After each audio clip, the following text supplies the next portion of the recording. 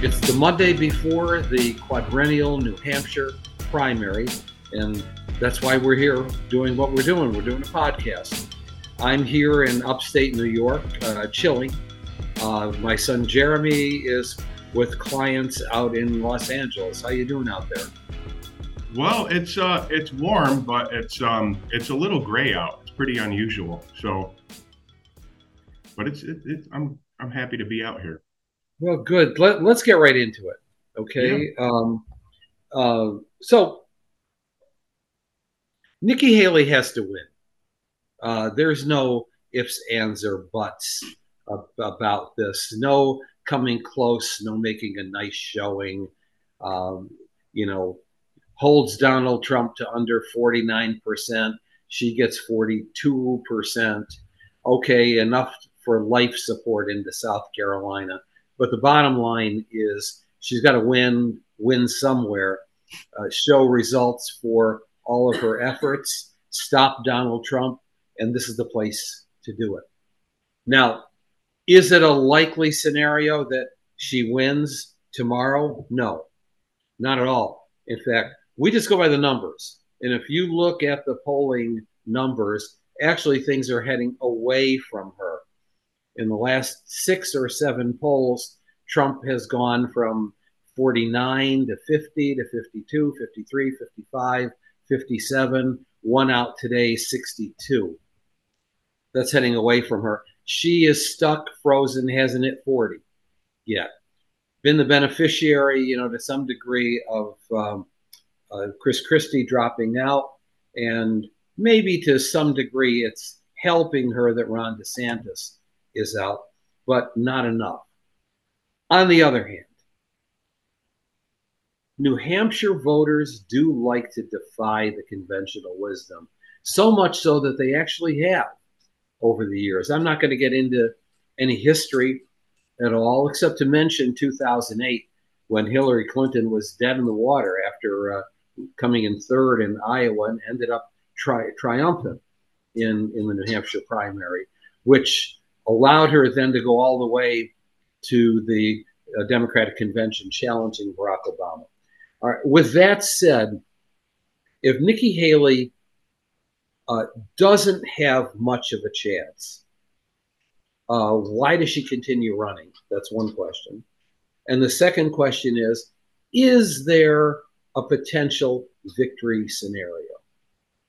So I'm going to say there is a potential victory scenario, but it's remote, especially given the polling numbers.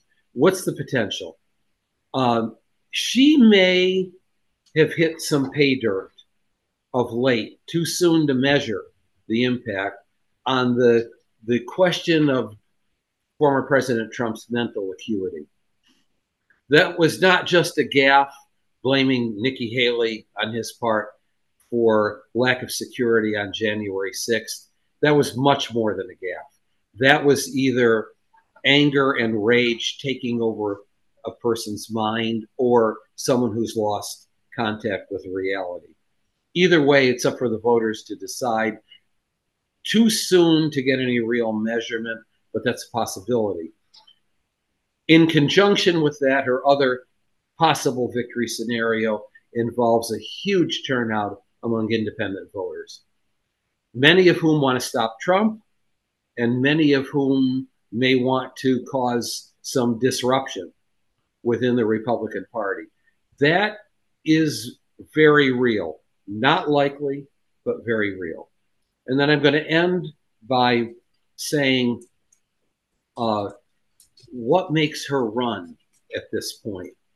And that is, if there is a sign that this mental acuity issue takes some hold, she's the last person in the race.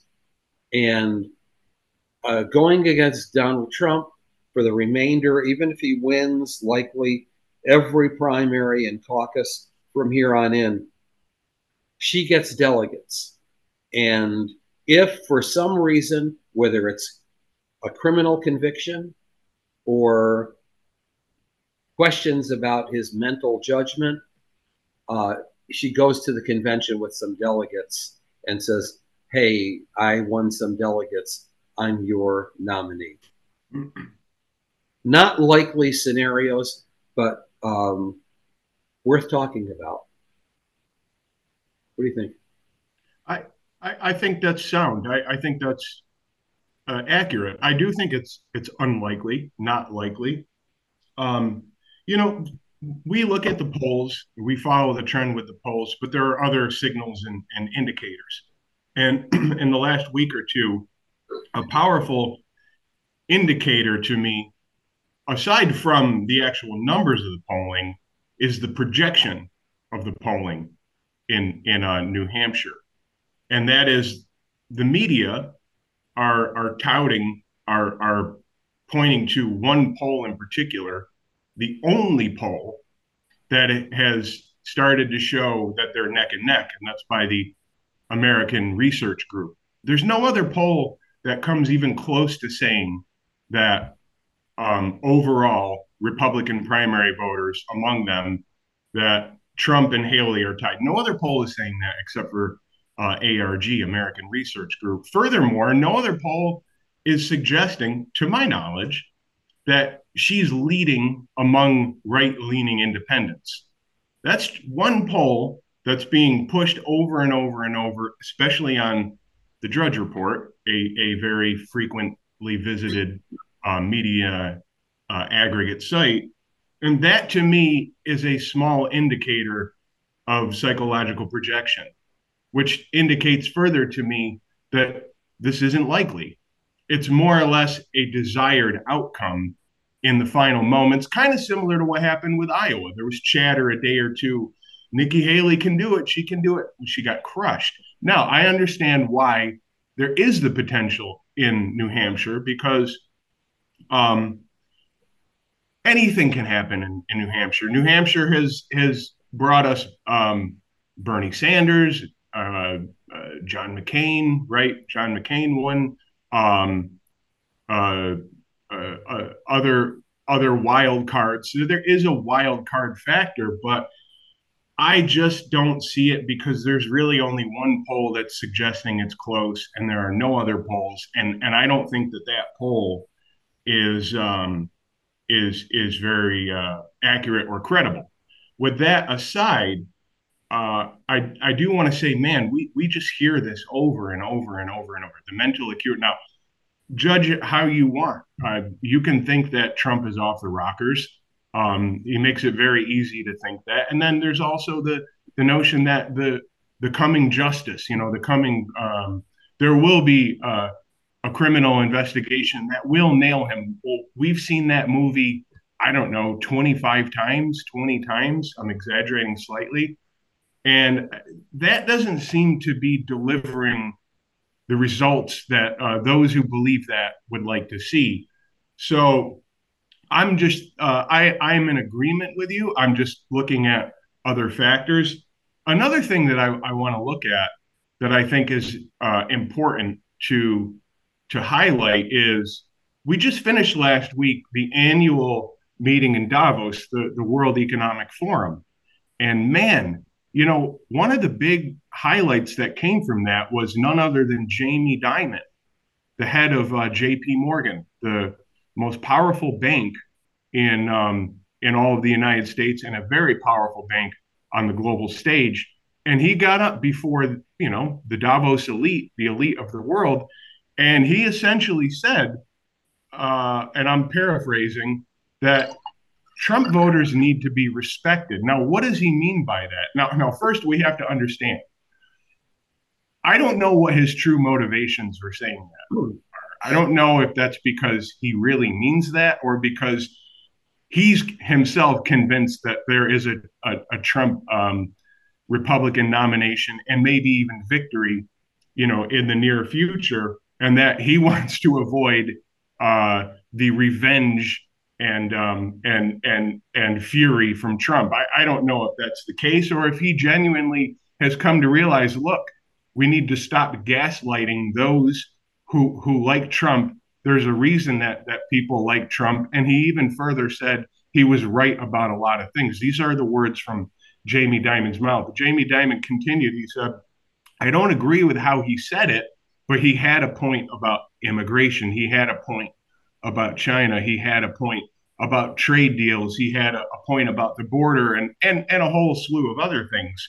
Um, that is very important because what that means is that's a huge signal to the Democratic base who, following, the media talking heads following Trump's victory in Iowa, started again with the hyperpolarization and invoking Trump as a Nazi, Trump is dangerous. That's very dangerous stuff. That kind of language coming from prominent media talking heads is not good for the political landscape. And so when we put this all together, what Democrats have to realize is they have to look themselves in the mirror. And instead of continuously going on the uber offense and defining their opposition in the worst ways, they need to focus more on how they can be a better path, how they can be a better solution to a second Trump administration. And they are not doing that. And that to me is further signal that things aren't going to go well for in New Hampshire for the Democratic voters, the Democratic Party, meaning Trump is likely to win. He is not likely to lose. And so that's my summary. Yeah, I only want to respond to that very important message from Jamie Dimon. You know, there was a big push. I lose track of time, 7 years ago or so, before COVID, anyway, for the Business Roundtable about corporate social responsibility and about how corporations have a responsibility not just to try to make the world a better place, but to listen to consumers. And consumers are demanding more and more green, more and more social justice and equity, particularly younger consumers. This, I think, Jamie Dimon was responding in many ways to the Bud Light effect, where Bud Light it just dominates the American market, the global market in terms of beer consumption, and yet they felt the need to use an LGBTQ influencer to try to broaden their market, which they have defined pretty much as macho, 18 to 35 football and so on, and it backfired. It backfired in terms of substantial losses in sales. I believe they lost about 25% off of their market share, which is huge.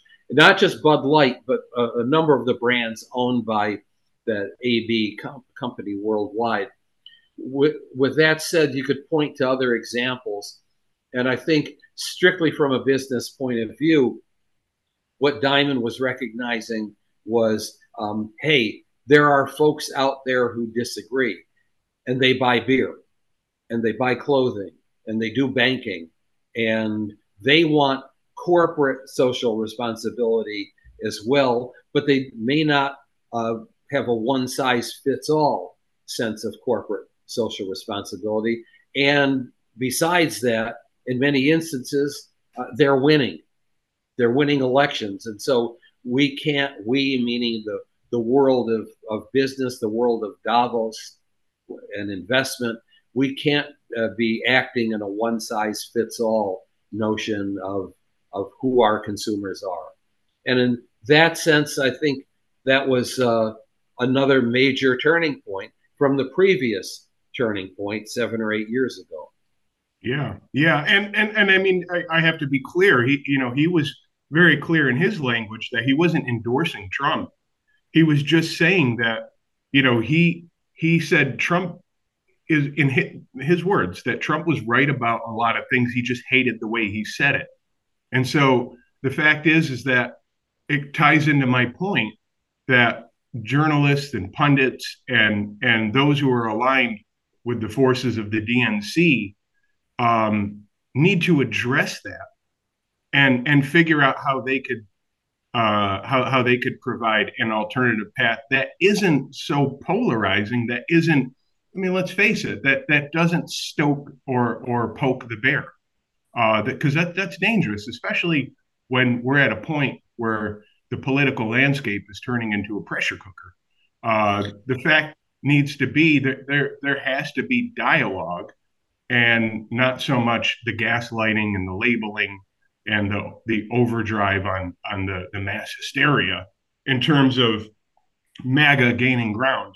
So um, I'll leave it at that.